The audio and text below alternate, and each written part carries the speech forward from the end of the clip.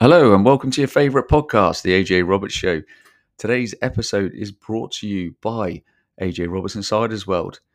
Join our growing online community where you'll get exclusive early access to podcasts, weekly community online calls, weekly group meditations, special guest speakers in a private, uncensored members forum. And I'm giving away a free 7-day trial. Just simply visit www.insiders-world.com today. Hello again, ladies and gents, and welcome back to another edition of the AJ Roberts Show. Today I am here with my lovely friend Avi Esther, who is a medicine woman who lives in the woods. So I've come here today to just kind of explore where kind of Avi lives and what she does. As you can see here, we've got this delightful refreshment in front of us as well, which is made up of amazing things straight from the woods. And I wanted to do this episode to just basically help highlight a lot of the natural world that has become very much missing from our societies and kind of like withered away. So, and just try and help people gain a bit of understanding, a little bit more knowledge to create that reconnection, and just explore actually what's out there that can actually help us on a day-to-day basis medicinally, but also as preventative measures so we don't suffer from dis-ease. So firstly, Avi, welcome to the show. Thanks for having me on your show. But for the benefit of the viewers and the listeners at home, is I'd like to just give a bit of a background about yourself and how you kind of came round to being in this kind of arena, working with all the stuff that you do. Sure. Well, so my journey started when I gave birth to my kids. And it started there because both of my births were pleasurable. And the second one was inordinately orgasmic. And I had a moment where I was sitting in one of those antenatal classes or, meetups with all these other moms. And it was just trauma story after trauma story after trauma story. And by the time it got around to me, I felt like I couldn't say, it was an amazing experience. I would give birth all the time if I didn't have to take care of so many kids that, that's just... How do you say that to a room where the experience is, well, at least we're both still alive and I have my baby? And I don't mean to belittle that in any way, but there was just this sort of crisis point where I thought, okay, what happened to me? Why did it happen? And how can I teach it to others? And that was my beginning point.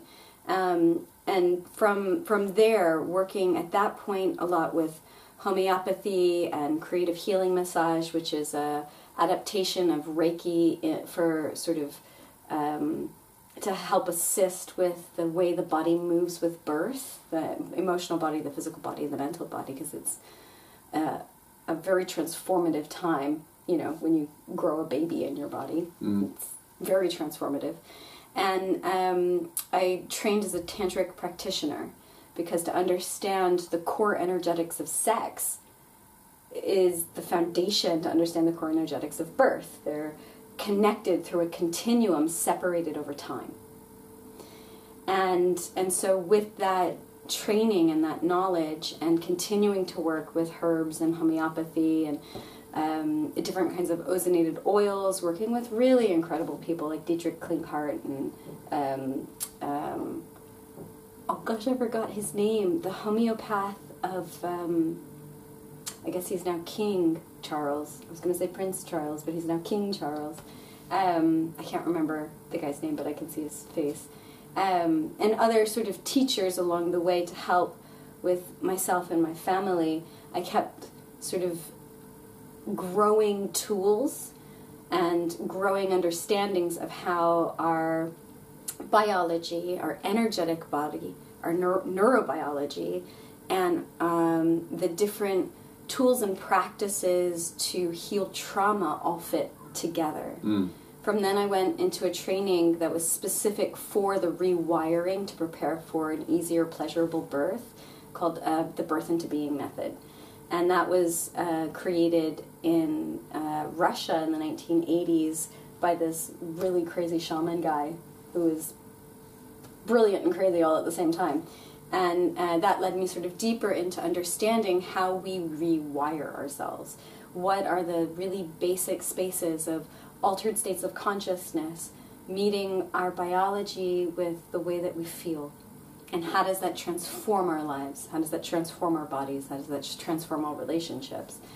And then from there, I started to meet with a lot of different people who hold solutions for societal issues, from law and finance and architecture, food, water. I mean, we all know the problems on the earth. And the one thing I started seeing in all these different interviews and meetings with people was that every time somebody talked about an issue they had, mental, emotional, or physical, if we were in their home, I would notice when we were walking out the herbs, plants, weeds that were growing, and I'd kind of be like, huh, okay, well, they've got nettle growing in that bush. I wonder if they're having these kinds of issues. And I started noticing such a pattern there. Somebody would start complaining about Japanese knockwort. I'm like, you know that's an incredible radiation detoxifier. You know, are you having these symptoms? And they'd be like, I am having these symptoms. I'm like, well, why don't you go pick that herb and just, you know, see if it helps. And so I developed a theory, which I haven't done anything with, that the earth will always grow our medicine if we take the time to look. Yes. But we don't, because we're too distracted. We're so busy. Outside of rushing nature. Here, rushing there, getting dinner on for the kids, answering the emails, answering the messages. Oh, I'm exhausted. Let's turn on Netflix. Like, you know, we're just busy. So when I moved here to this cottage in the woods, I actually got really sick. I got really, really sick. I was getting migraines that were putting me in bed for like 2 weeks out of every month. And it just took away my ability to be in life. And, you know, people were like, oh, go see the doctor, get on the triptans, like, you know, the different medications for migraines, which they don't even understand the causations of. And I was like, oh, okay. And they weren't working. And then I really, like, remembered myself. And a lot of what was going on inside me behind the migraine was parts of me trapped in trauma, trapped in the past. And not like, I'm stuck in the past, I can't move forward, but just somatically pieces that were inside me that I wasn't able to shift through. And that's what was behind the migraines. And I didn't know how to shift through them. And then I heard, the earth grows your medicine, Avi. Go pick your medicine. And I started with meditating under the yew trees at Bolton's Bench.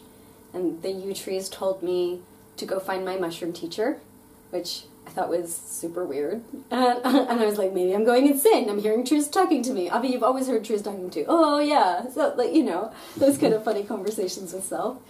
And then when I went to pick up my kids from school, I heard someone call my name, and I thought it was another parent, and I turn, and there's this mushroom, Amanita muscaria, the classic toadstool with the red and the white spots, like beaming at me from the ground, and there was no people, it was just this mushroom, and I had a moment of like, did I really hear that?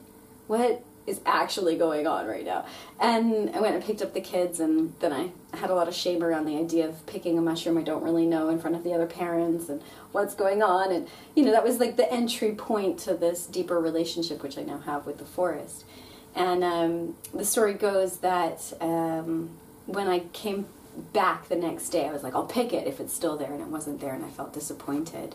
And so the next day, the kids and I were on a walk on a hill fort in Burley, and my son started doing this weird dance movement mirror thing with a deer, and my daughter and I kind of like squatted down to like watch this anomaly where my son's like doing these weird kind of movements and then pausing and staring at the deer, and then the deer is doing the kind of movements back to my son, and it was all bizarre, and it went on for like 5 minutes, which is a really long time for that kind of experience. And then the deer suddenly just bent down. And so we stood up to see what the deer was bending down to do, and there was like 20 Amanita muscaria fruiting, like right there. And my daughter just went, "Oh, it's the mushroom!" Because of course I told them about the whole experience. And the deer just kind of like picked its head up and like frolicked, like skipped and danced away. And we went and picked about 7 of these fly agaric mushrooms. And at that point I had no idea what they were about. I just knew I needed to pick them, and that the most sensible thing would be to dry them on a low setting and then figure out what to do next. And that was the sort of entry point for me, in that bridge between receiving the medicine that grows all around me. And then the next step from that was learning about turkey tail mushrooms. And between turkey tail and Amanita muscaria, within about 3.5 weeks, my migraines were down to like 1 a month for maybe a day or 2. Really? Yeah. Well, was there anything in particular that was starting migraines, or was it just literally moving? Different migraine triggers. So my gut was definitely having foods that were too rich or that I couldn't metabolize well was definitely triggering migraines. Like I couldn't have Indian food or anything was too rich. Starchy and. It was more like let's call them poor quality meats. And like really like anything like tomato based or very heavy sauces. Yeah, a lot of processed crap as well. Yeah, even if it wasn't super processed, because some of those curries aren't super processed, but they just have very rich sugars and spices in them that I couldn't metabolize. I just couldn't digest it. And without, because I have a pretty good diet anyway, but without needing to change very much, just consuming first the turkey tail tea with the Amanita muscaria, in a microdosing capacity with the Amanita muscaria, and a full sort of tea extraction or water extraction with the turkey tail, like I said, minimized it incredibly. And then when the dual extraction of the turkey tail was ready, which is alcohol and water based, within 3 months my migraines were gone. And I get a migraine usually, if there's something I don't want to look at, maybe 3 times a year, if that. Yeah, and it's always an emotional trigger. Usually the case. It's always now it's always an emotional trigger that is something current that's triggering a deeper or historical trauma. Yeah. And I get that now, so really I just take it as a holiday and a duvet day, and I get cuddles with my duvet, and I just go in and I dive deep and process it. And yeah. Okay. I have a similar thing in terms of like if I hold on to too much emotion, or not so much trauma, but it's like if I swallow too much negativity and emotion, like modern times, current times, in terms of like loads of just constant barrage of negative information. Everyone's sending you links of this, links of that. Yeah. And then if it gets a bit personal, and I see stuff happening with my own family, I hold it here in my stomach, and then I start getting stomach aches and stuff like that. Yeah. But then, I've come to A, be very noticeable of it and acknowledge that, and B, know how to get rid of it. So, but again, modern people just don't know how to do that. And they don't know how to acknowledge that they're holding either trauma or lots of negativity and a lot of ongoings in their life, and they don't know how to get rid of it. Yeah. Because people are so distracted. Let the energy flow. Yes. There is a lack of emotional intelligence being taught, in a similar way that the social intelligence that we're taught is based on these ideas that people outside of us want us to conform to. Some of which help society to work, and some of which is just control mechanisms that they're teaching us. And when we talk about body intelligence, where is that being taught? Don't know. So really, we're just, and I say this lovingly, we're all just kind of like kids who haven't been taught. So how do we know what's going on if we're constantly relying on other people and not seeking the information ourselves? Yeah, absolutely. And in terms of medicinal qualities and things like that. Obviously, I'm sure the people watching and listening at home will be very intrigued into this lovely beverage that we've got in front of us. This tea. So let's talk us through like the concoction that you've put together here. Sure. If I start speaking Russian in the next half an hour, guys... you won't start speaking Russian. Niet, niet. So here I've made us Amanita muscaria, turkey tail mushroom. There's raspberry leaf, elderberry, sweet archangel.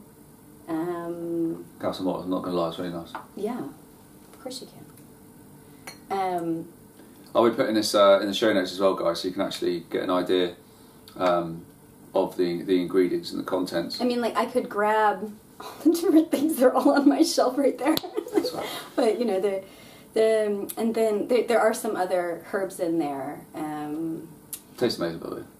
Thank you. Thank you. It's, the thing that tastes really nice is the hibiscus, tulsi, and elderberry herbs that I mixed in there because they love the flavor and they're high in vitamin C and you know, all medicinal. So and when we talk about medicinal things, and I've said this in a couple of videos on social media and stuff. I think people get kind of the misconcept between medicinal and medicine. So it's like that's not like, you mean medicinal and pharmaceutical? Yeah. So people like sometimes put them in the same bracket. So like it's medicinal and then medicine, pharmaceuticals. It's not like you'll prescribe medicine and pharmaceutical to try and relieve symptoms or nothing cure. No pharmaceuticals cure it, but like relieve symptoms of an already dis-ease. Yeah. Whereas like medicinal is more like preventative from. It can also be curative of symptoms. But in general, I mean, like if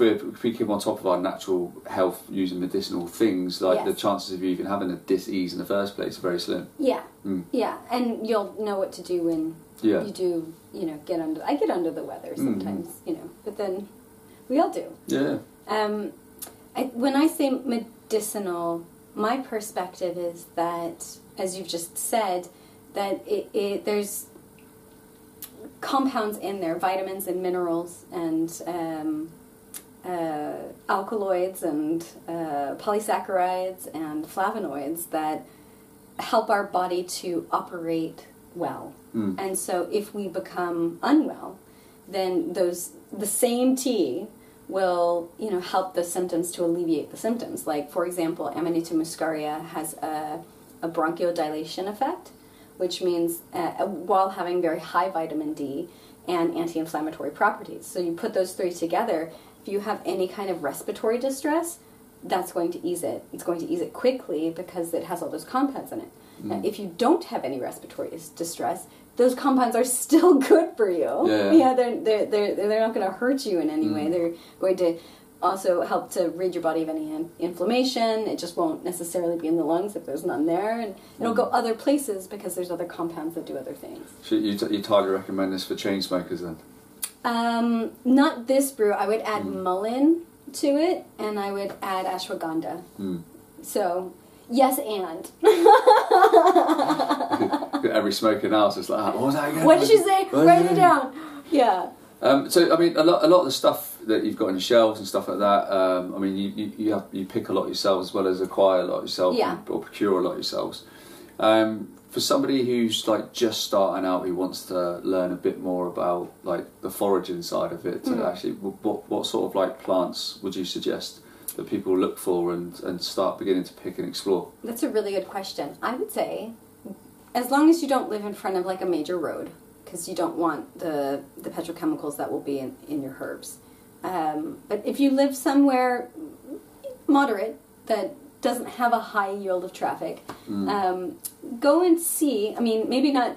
I'm looking outside and there's frost covering the ground, so I'm like, well, maybe not today. But you know, just go and look and see what's growing. So if we looked in my garden right now, do you see that fennel plant that spontaneously started growing between the cracks? Yes. What is fennel good for? Fennel's good for digestion. It's good for calming anxiety. It's really great for circulation. Fennel, right? I apparently needed fennel. There it grows. If you look on the log there, you'll see turkey tail mushrooms growing, you'll see artist conchs growing, you'll see giant polypores growing. They're all just growing there. I mean, yes, there's a reason why they're growing there, because I work with all these medicines, so the medicines are growing, but you'll find in your yard, naturally occurring, the plants and mushrooms that are likely your medicine. Now, start with the easy things to identify, like when spring comes, the dandelions come up. Everybody needs dandelions. Yeah, they're so good for your liver. Now, what is the organ that processes all the toxins through you? Exactly. Your liver. So start with the dandelions. The dandelion water, dandelion tea, all that kind of stuff. Yes. Yeah. And if you're very ambitious and have a shovel, get the root out and have some dandelion root. And that's the problem as well, is that like mainstream have kind of bastardized the dandelion to being bad for you, as a weed and stuff like that. So you only have to look at.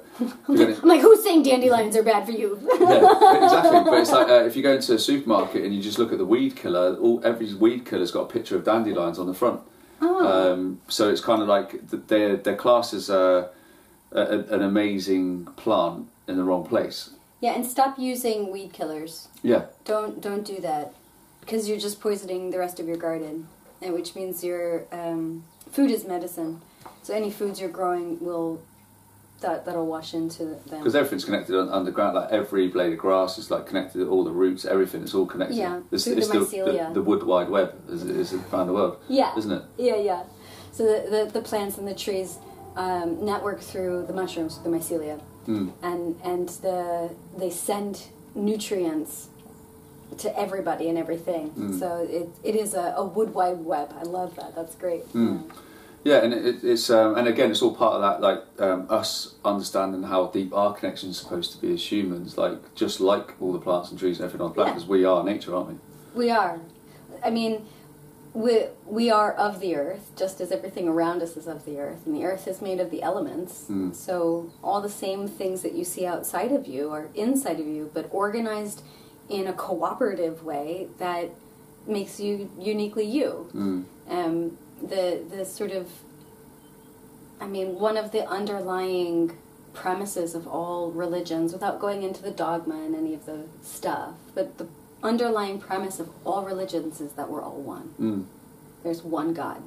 Even the polytheistic religions, where there's multiple variations of deities for different attributes or personalities or aspects of that deity self, the premise of all religions, even the polytheistic ones, is that we're all one. And that we're all one with Source, or whatever the God we imagine. Yeah. And so the as within, so without premise is that everything that we see outside of ourselves is a reflection of that which is within ourselves. And that all of nature is a fractal representation of the one mind, or the oneness. I mean, it gets quite fun and cool, because you are a person and I am a person, and yet at some level we're also both one. And so this living dichotomy, which is quite tricky to wrap our heads around, experientially at least, is sort of the sort of fun spiritual path of reconnection and the cure for separation sickness. And everything that creates dis-ease in our world is because we forget that we're connected. Connected with ourselves, connected with one another, connected with nature. And we bring a lot of it on with our own mind, don't we? So we almost like manifest our own illnesses and stuff like that. So a prime example, one that I see a lot is people of a certain age and maybe have a couple of underlying comorbidities. May go to the doctor and the doctor said, your blood pressure is getting a little bit high, and then so the person leaves there going, I've got high blood pressure. So they start like literally manifesting, and that happens all the time. I've seen it so many times with my own family, and it's the same as like if I see a child gets a bit of a sniffle, so the parents straight away is like, you've got this, you've got that, so then the child thinks they've got it, and then it just makes the illness even worse, or the disease. See, I would argue, and it's not even an argument, but it's it's an addition, is that it's actually the emotions driving the illness. Yeah. And it's the thoughts that are creating the worry and the distress, which is causing Yeah. the emotions, which are driving the illness. If the person walked away from the doctor's office going, okay, I have high blood pressure, oh, look, that's fun, they wouldn't get sick. Yeah. They wouldn't get sick. Even if it sort of popped up again, oh, maybe I should, like, watch out for that, you know, maybe not eat that third piece of cake. Yeah. You know? Yeah, but if they go into the emotional spin, that's when they get sick. Yeah, yeah. If they go, it's okay, I'm okay, and off they go, they're not going to get sick. Yeah. It's the same could be said towards things like pain as well, isn't it? Because every individual has a different perspective of pain, don't they? And levels of pain. There's no sort of like, there's no measurement of pain, is there, to a generic level? Everyone's completely different. Yeah. So like if you're getting an ice bath, for example, like if you focus on the stabbing pain in your feet are going to hurt. Yeah. But if you sort of kind of close your eyes, listen to your own heartbeat and block everything else out, you don't feel the pain in your feet because you're focusing on and being centered, aren't you? Well, the pain and pleasure are the same receptors. So anything that causes you pain can also potentially cause you pleasure. I mean, we're not going to go down that rabbit hole, but that's a whole rabbit hole in and of itself. So what causes pain to increase? When we resist the pain. So if you get into the ice bath and you're like, and your whole body goes like this, it's going to keep hurting. But as you just said, if you can relax and soften and focus on something which feels nice and soften and sink and open into the sensation eases and you don't experience it as pain anymore. It's the same receptor sites, but it starts feeling different. And, you know, it's a spectrum. So, you know, often people don't go straight from pain to pleasure. They go through a gradation of ease. Yeah. But all of it is about softening and allowing instead of contracting and disallowing. One is an action toward connection and the other is an action toward disconnection. Yeah. To be super simplistic. In terms of sort of like clientele, because you work with a lot of people, sort of like individually or families and stuff like that. Yeah. What's the from a medicinal point of view? What's usually like the main sort of thing that you see sort of come through? You know, come into your inbox or the sort of the requests that you get. Oh, I mean, I get a lot. So I mean, currently there's. It's quite a lot of people talking about looking for alternatives for neurodivergence within themselves. So people who identify either diagnosed or self-diagnosed with ADD or ADHD or executive function disorders, or there's a long list of titles we've given to neurodivergence. So there's a number of those people. I have a handful of people with migraines who, again, they've looked through the whole medical path. They've tried a few different alternatives. And there's so many different angles that you can approach that, from posture to gut to looking at stuck traumas. That keeps going. I also have a lot of people who are looking at embodiment work. So how to allow their highest self to embody in their physical form, and instead of, because there's many different sort of let's call them medicine pathways, and some of those theories and traditions are about abstaining with the body, so that this is not your body. This is not the body you are looking for. You are really this consciousness, and yes, that's true. But it's less fun than saying, yes, this is my body and I am this consciousness. And what would it feel like for this consciousness to fully inhabit this body? Could I just lose those extra pounds that aren't shifting just by allowing myself to fully come home? Both ways. And so there's a number of people who I work with like that. The majority of those people either... or utilize practices that I teach them, or they work with some of the plant medicines that I work with, the entheogenic ones, because that really helps to really get into the body and to have these epiphanies that sort of are the rocket fuel for transformation. Yeah, almost opens up a gateway for like what they can achieve, but they were kind of locked behind. Yeah, and gives them something that they can experience and then model. And we humans, gosh, with our mirror neurons, and when we get that neuroplasticity going again, modeling is the most efficient way of teaching. So, you know, and it's not that I'm specifically teacher or that you're specifically teacher. Ultimately, they're teaching themselves, and we're just guides to get them there. Yeah, absolutely, yeah. Yeah, because, I mean, that's in essence the whole thing, isn't it? In different capacity slightly, but just showing people, like, what they're capable of and who they are, and getting them remembering, you know, what they're all about. Yeah, offering them experiences of who they are. Yeah, and that, you know, that's what very much was the point of my course I just ran. Yeah. You know, for the people that were on it, was just like, and like we mentioned before, like, you know, I'm very happy in my role in all of this, as you are, Medicine Woman, you know, and that's what I guess makes it such an enjoyable journey in the physical form. You know what I mean? It's just like it's fantastic when you find that, and you can see the impact it's having on so many people. Not just people that did the course, for example, but even people who follow the channels and the shows and the guests that we have on, and what each little bit brings. Even so, all those people who are on the course all have people that they're connected with. Exactly, yeah. So the ripple of the 111 people, that's, let's say everybody knows 2 to 5 people in their lives. You've just affected that many people. Yeah. And then their people, and then their people, and there's a whole mycelium network of connected humans which will be benefited by this ripple. Yeah, exactly that. And it's just a case of, I guess, fully acknowledging that, you know, everybody can, no matter where you see yourself, can create a ripple effect. Yes. You know, I had a conversation this morning with somebody about this. So even the people that have been to protests or anything else like that, or been on a roundabout with the yellow board, you know, they are having a big impact.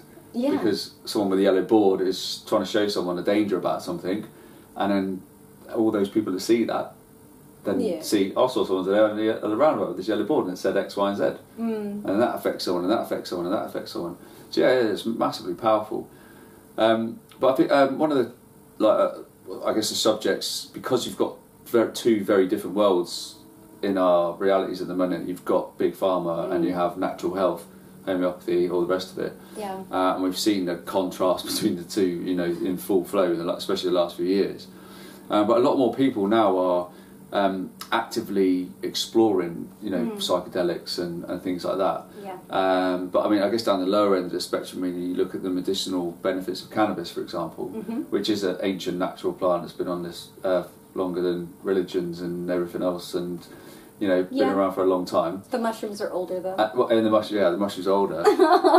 But like, obviously, with the cannabis side of stuff, they legalised cannabis in places like Canada and America and stuff like that. In parts of America. Yeah. But I mean, they didn't legalise; they decriminalised. Yes. Canada legalised. Yeah. But America has not gotten. But it's making that fine balance between like using the plant for its purposes, and then just being absolutely mashed off your head every day, just like non-stop. Sure. But that's true for everything. Yeah. You know, that what you're talking about is relationship. What is your relationship to that plant? What is your relationship to food? What is your relationship with yourself? What is your relationship? If you move out of balance and out of honor and out of respect and out of integrity with any of your relationships, there will be some form of suffering. So if, you know, you're working with cannabis and it's a powerful medicine, when it's used in integrity, you know, that's about your relationship with this healing herb. Now, if you take that out of that healing relationship and that moderate use into something that is abusive, you're now no longer in your integrity in relationship with that plant or the plant spirit. Yeah, because they do have sentience, you know, very much so. And so it's like, okay, well, if you realize that you have made a mistake with a friend, what do you do? you make amends, right? So this is true whether we're talking about cannabis or whether we're talking about food, you know. We have to eat food in moderation or we have problems, yeah? We have to eat the right foods in moderation or we have problems. And it's the same thing no matter whether we're talking about non-psychedelic herbs, psychedelic herbs, foods, taking walks, exercising, everything in life we have relationships with. So how are we in relationship with life and all the things in it? I think a lot of people are turning toward adaptogenic solutions because people are tired and sad from the disconnection they feel with themselves. And there's a great thawing from a numbness and a waking up from that numbness and people reaching towards something which is a little bit more gentle and easy to relate with. A plant is easier to relate with than a pill. Yeah? We know that if we, you know, talk to our plants and make sure we water our plants. Make sure you water your plant, Avi. Sorry. I forgot about that one. The other ones got watered. You know, and you take care of it. And when I go to water that plant, you know, I'll talk to it. I'll be like, I'm so sorry, Mr. Blueberry.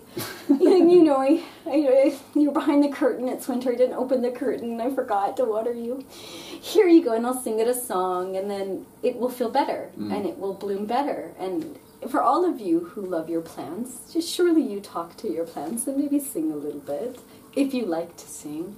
And you notice they grow more. Well, it's all vibration, isn't it? Yeah. Well, everything is vibration at the root of it. Sure. Yeah. Well, I mean, it's documented very much so, isn't it? Like about either singing or talking to plants creates like an increase in, you know, how it develops and stuff. And what the providing you're not shouting and screaming at it. Yeah. So the research by that Italian team where they took electrodes to the plants, and they took electrodes to the plants and they put it into some kind of transmitter so that it was making these strange noises. And then they would like talk to the plants or like say things to the plants and the plants would respond. And they would actually change the sound they were making according to what was being said. So there is actually quite a lot of research about the sentient, communicative nature of plants. And you're quite right, whether we're looking at the research with the plants or like Emoto's research with the water, we can see that what we say affects the molecules around us, affects the water and the plants in the world around us, which is why we should say nice things to our water. Yeah, exactly. And it affects how we talk with each other because, and that's how, that's even where the music side of things comes in, you know, like they did their test, didn't they, where they played certain frequencies and they create like perfect geometric patterns within water. Oh, you're talking about cymatics. Yeah, cymatics, yeah. And then they played like really like hard heavy metal and stuff like that, and it looks all distorted and brown and like ugly and, you know, and things like that. So that just goes to show you how powerful vibration holds within the voice and what power it actually has. But then what that can actually do to somebody's psyche and thoughts and stuff because of the vibration of the words. Yes. So it's not just the sound or the language that you understand, it's actually the vibration it carries as well, isn't it? Yes. Have you seen the video where they layer vibrations to create three-dimensional objects? Yes. Isn't that cool? Yeah. That one gets me more so even than the cymatic shapes. Yeah, because it just goes to show you it all fits in and how geometry is like part of everything, and the somatics like as everything we're created. Yeah. Everything is consciousness, which includes the somatics to go into it. You know, on that premise, that would mean that our earth and everything within it is being held together by someone singing to us. I kind of like that. There's probably loads of people watching the podcast going, oh, I swear I can hear people singing in my head all the time. Well, maybe you're not crazy. Have some tea. Yeah, so obviously, like cannabis has such amazing qualities. I've seen, my own eyes the benefits in terms of being used for long-term illnesses, short-term illnesses, even like sort of microdosing sort of level to for focus, clarity, like all that kind of stuff. Is that I've seen it for a long time. But I mean, I guess from there, people then who want to maybe deeper connect to releasing deep traumas or connecting to a spiritual side of things tend to go down like the ayahuasca and the mushroom route, don't they? Obviously, there's shamans and stuff all over the world that run like ayahuasca events and stuff. I know loads of people have experienced ayahuasca. What would you say is one of the main reasons that people go down the exploration of ayahuasca in the first place? Well, that's a really good question. Before I touch into that, there's Mayan grandfathers and grandmothers who actually run Santa Maria ceremonies. That's cannabis. And so there's extractions of cannabis where people do the same thing that they do with ayahuasca, but with cannabis. And I tell you what, it's intense. It's different because you're not purging, but that same heart connection, detoxing, body clearing can also happen with cannabis as well. I think that because there's so many people who go and experience an ayahuasca ceremony and then proclaiming all of the benefits that they're feeling afterwards, and the popularity and visibility of specifically ayahuasca leads people who want to experience that kind of magic, want to have a shift, know that there's something more than what they feel trapped in and just want a shortcut out, or have tried maybe meditating in one way or another way and that doesn't suit them and don't realize there's like a whole cornucopia of different kinds of meditation, active and passive, move and still, and so I think that there's a bit of a zeitgeist around plant medicines right now. I think there's also a large contingency of people who are really suffering from post-traumatic stress disorder. Yeah. And the causations of that are life, and the military complex and the industrialization schooling that we're in, and these sort of lacking of having elders who are really showing and modeling the way to gracefully navigate life. And the plant medicines, and when I say plant medicines, I'm going to expand that so that the psychedelic world, from ayahuasca and psilocybin and ketamine is also a prescribable psychedelic, and they're also using MDMA and LSD, and there's a lot of them that are being used for therapeutic purpose depending on what the individual is wanting. Well, a lot of military troops in different countries have been treated with like low levels of LSD and things like that for PTSD. LSD, psilocybin, and ketamine for the vets. And in, I don't remember if it's Washington or Oregon. It's just because I know so many people there. I can't remember which state, but they're doing MDMA trials for curing specific types of PTSD with the vets. Wow. Yeah, and with a lot of success. And of course, there's contraindications for all of these different things. Some it works for, some it doesn't. Like if you gave me MDMA, I would have 2 weeks of depression, and it wouldn't be worth the benefit of that. So I would not be a good candidate for MDMA therapy. Whereas other people can have MDMA therapy and finally get that reconnection, finally find that forgiveness, finally have these experiences that the limitations of their knowledge and experience weren't allowing them to have, because it opens up the neuroplasticity of the brain. Why is ayahuasca so popular? I think it's really just the zeitgeist of it, because there are so many people going down to Peru and coming out of Peru and the rainforest area offering ceremony, and it's become a zeitgeist. My perspective, and it's not going to be super popular, so I apologize if it offends you in any way. My perspective is that the entheogens for your brain grow where you live. So what grows here, right? Liberty caps grow here, azurescens.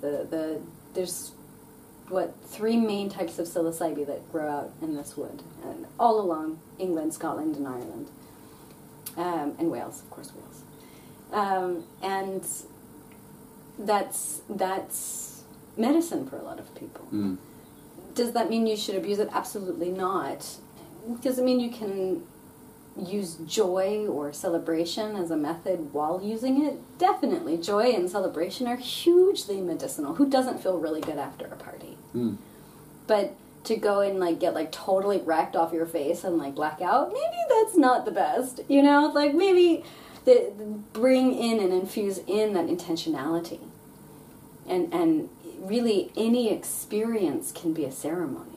Yeah, when I cook, I set my intention, I set my vibration, I, hum a song, and while I'm chopping my vegetables, I'm in ceremony to prepare this meal. Yeah, and then when I eat the meal, that's the completion of the ceremony. Yeah. We can add intentionality to anything. You can go to a rave intentionally and say, well, you're putting all that positive energy and the intention into that food. I talked about on the course with the nutritional side of it. Yeah. So trying to cook and make stuff from fresh as much as possible. You're putting your attention, obviously attent ion is energy, right? So intent ion, you're putting that energy into the food that you then put into yourself. Yes, or your water or your whatever. So this applies everywhere, right? So what are the other things that are medicinal that grow outside of you? Do you need to journey to these other lands, which is totally fine and absolutely fun, and I'm not talking shit against, but I'm just saying that there's what you're seeking is always seeking you and always right in front of you. We just have to change the lenses so that we can see it. Does that make sense?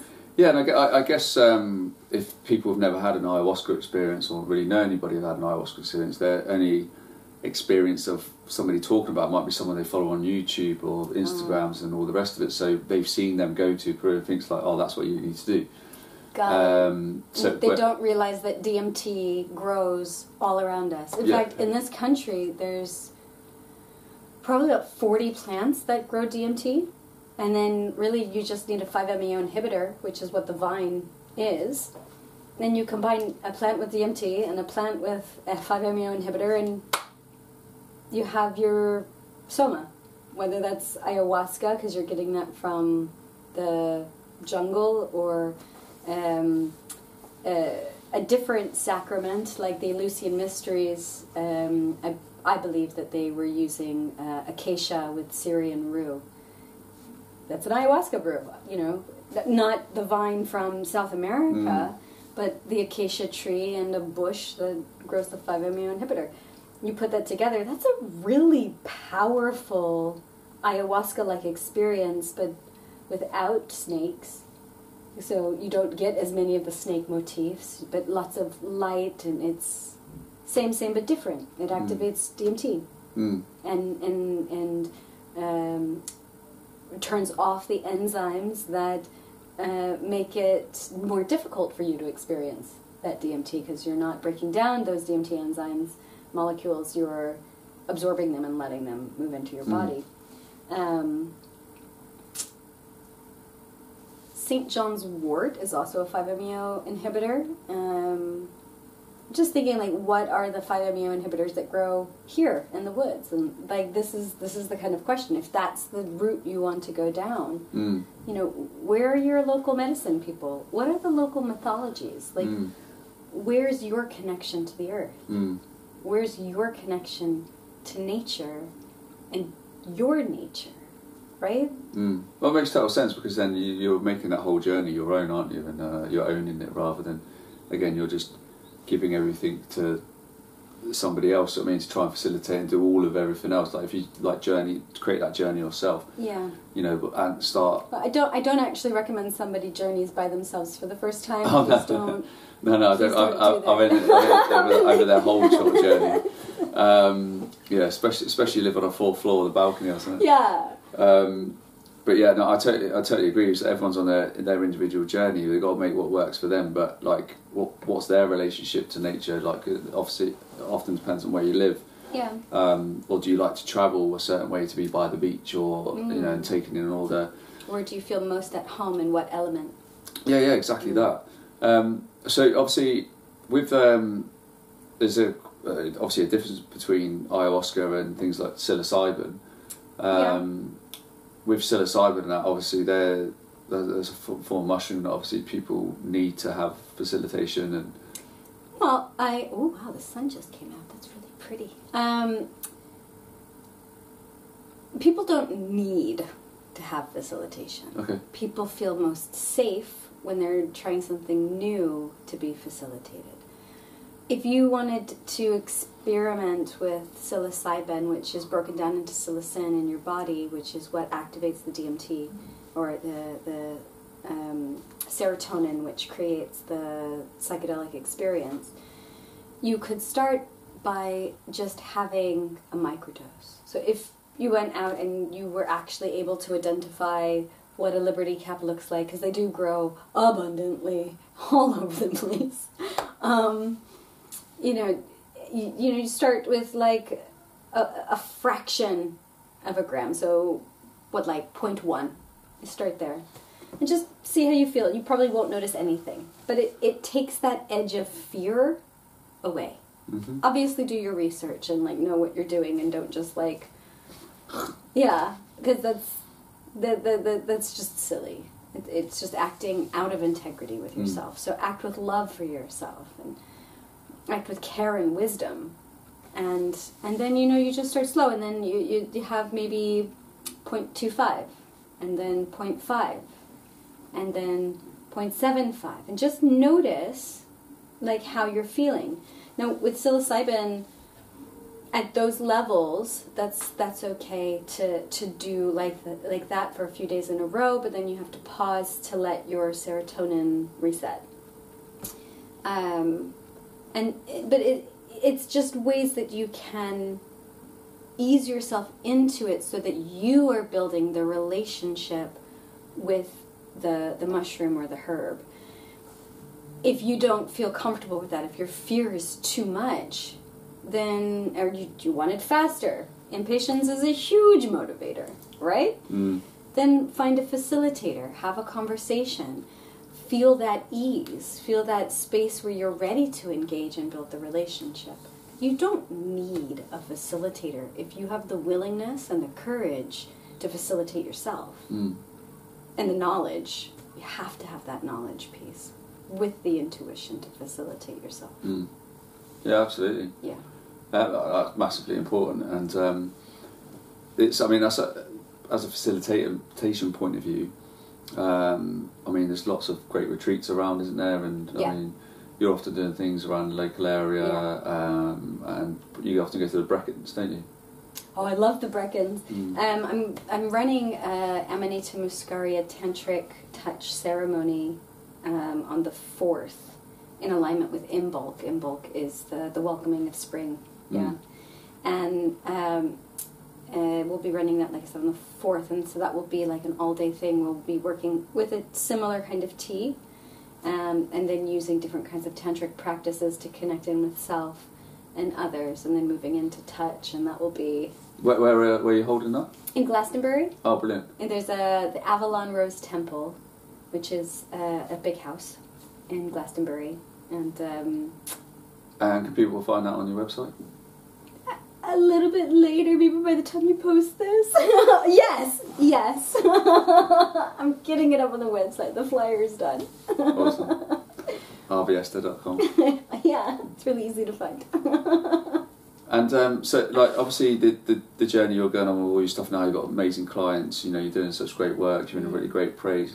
You're getting plenty of travels offer travel and all this kind of stuff. Yeah. Where do you see you taking the work you're doing now over the next sort of 12 months? Oh, this year is so exciting. So there's a couple of projects that I have on. I've started a collaboration with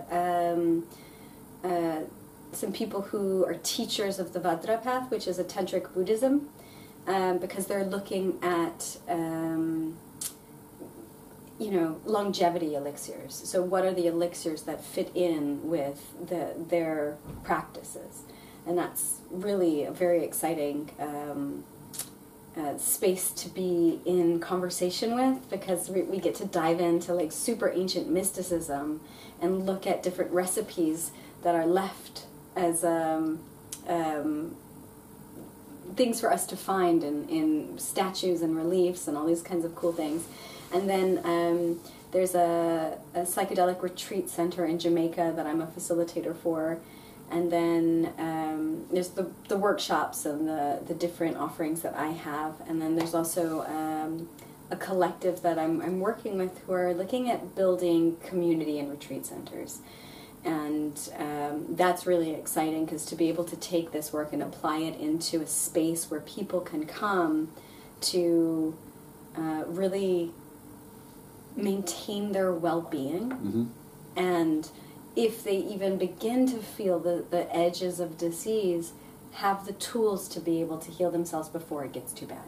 Right, yeah. So there's a lot happening right now in my world, and it's very exciting, and there's more invitations than I can say yes to. Brilliant. And all I can do is just keep staying present, staying in my practices, and seeing what keeps unfolding, because every time something unfolds, it's bigger and better than...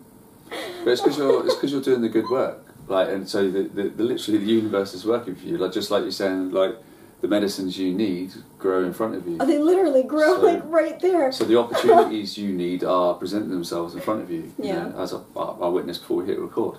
Yeah. You know, and it's oh yeah, with the call. Yeah, and I said the same's been happening to myself and other very close friends who kind of just staying in their lane, like adding that value and just being the authentic self. Mm. It tends to come around in abundance like that. Do you know what I mean? And then a lot of it, there is some good manifestation involved. You know, there often is, but it's because we're shaping those realities that we want, isn't it? Like, Yeah.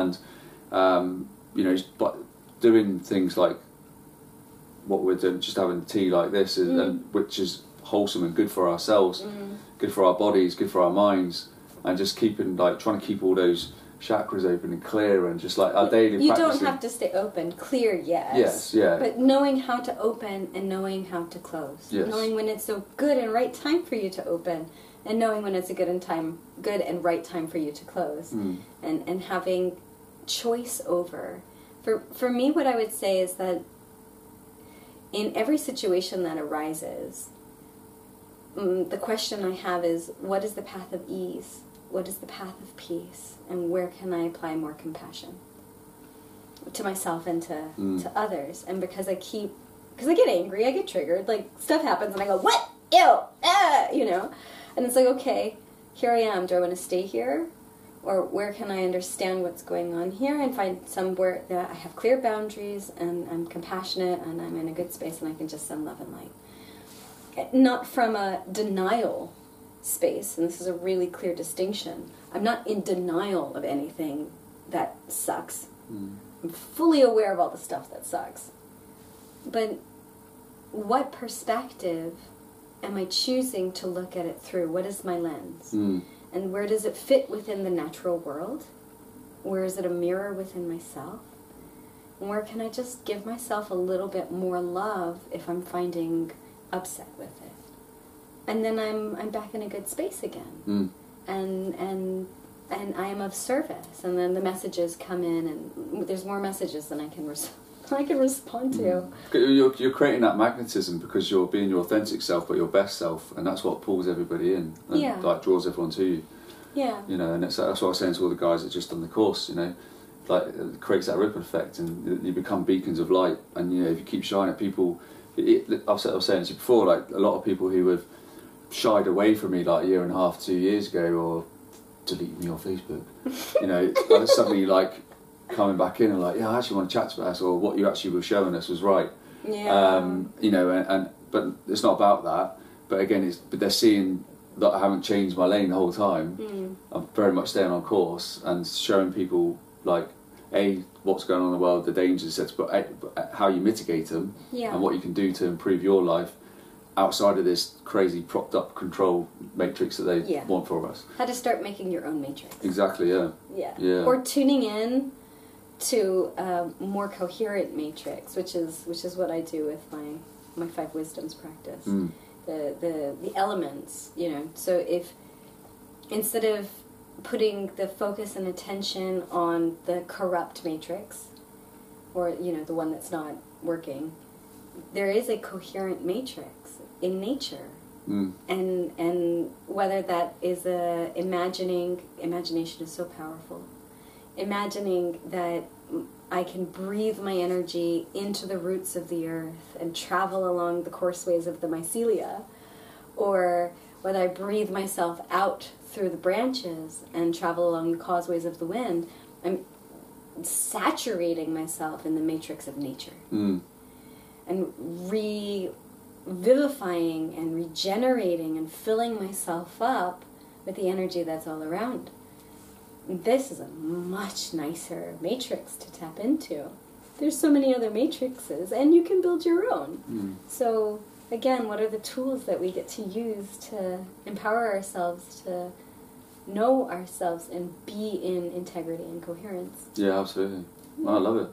No, you're absolutely bob on. And again, society's just kind of moulded people into this perpetual hamster wheel of just doing the same stuff every day to prop up all these different control mechanisms. You know what I mean? Yeah. Which people just a lot of people haven't come to realise that is their everyday life until it's like there's a crisis. I have a crisis. I have no money for myself. Sudden illness. Yeah. A lot of it's usually stress related. You know, all this kind of stuff. Relationships break down.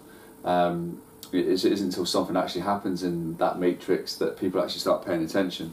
Yeah. So I guess that's what a lot of the main aim of my podcast is, to show people those mechanisms that are there, like trying to do this to people, to basically highlight what those, you know, what those booby traps are basically in this little war we find ourselves in on the people.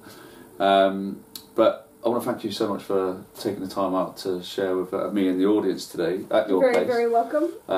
In the woods. With all the robins jumping around us. It's so gorgeous. I keep catching my corner of my house. I keep going like this. It's absolutely... Really, look, when we started, they all came in. Yeah.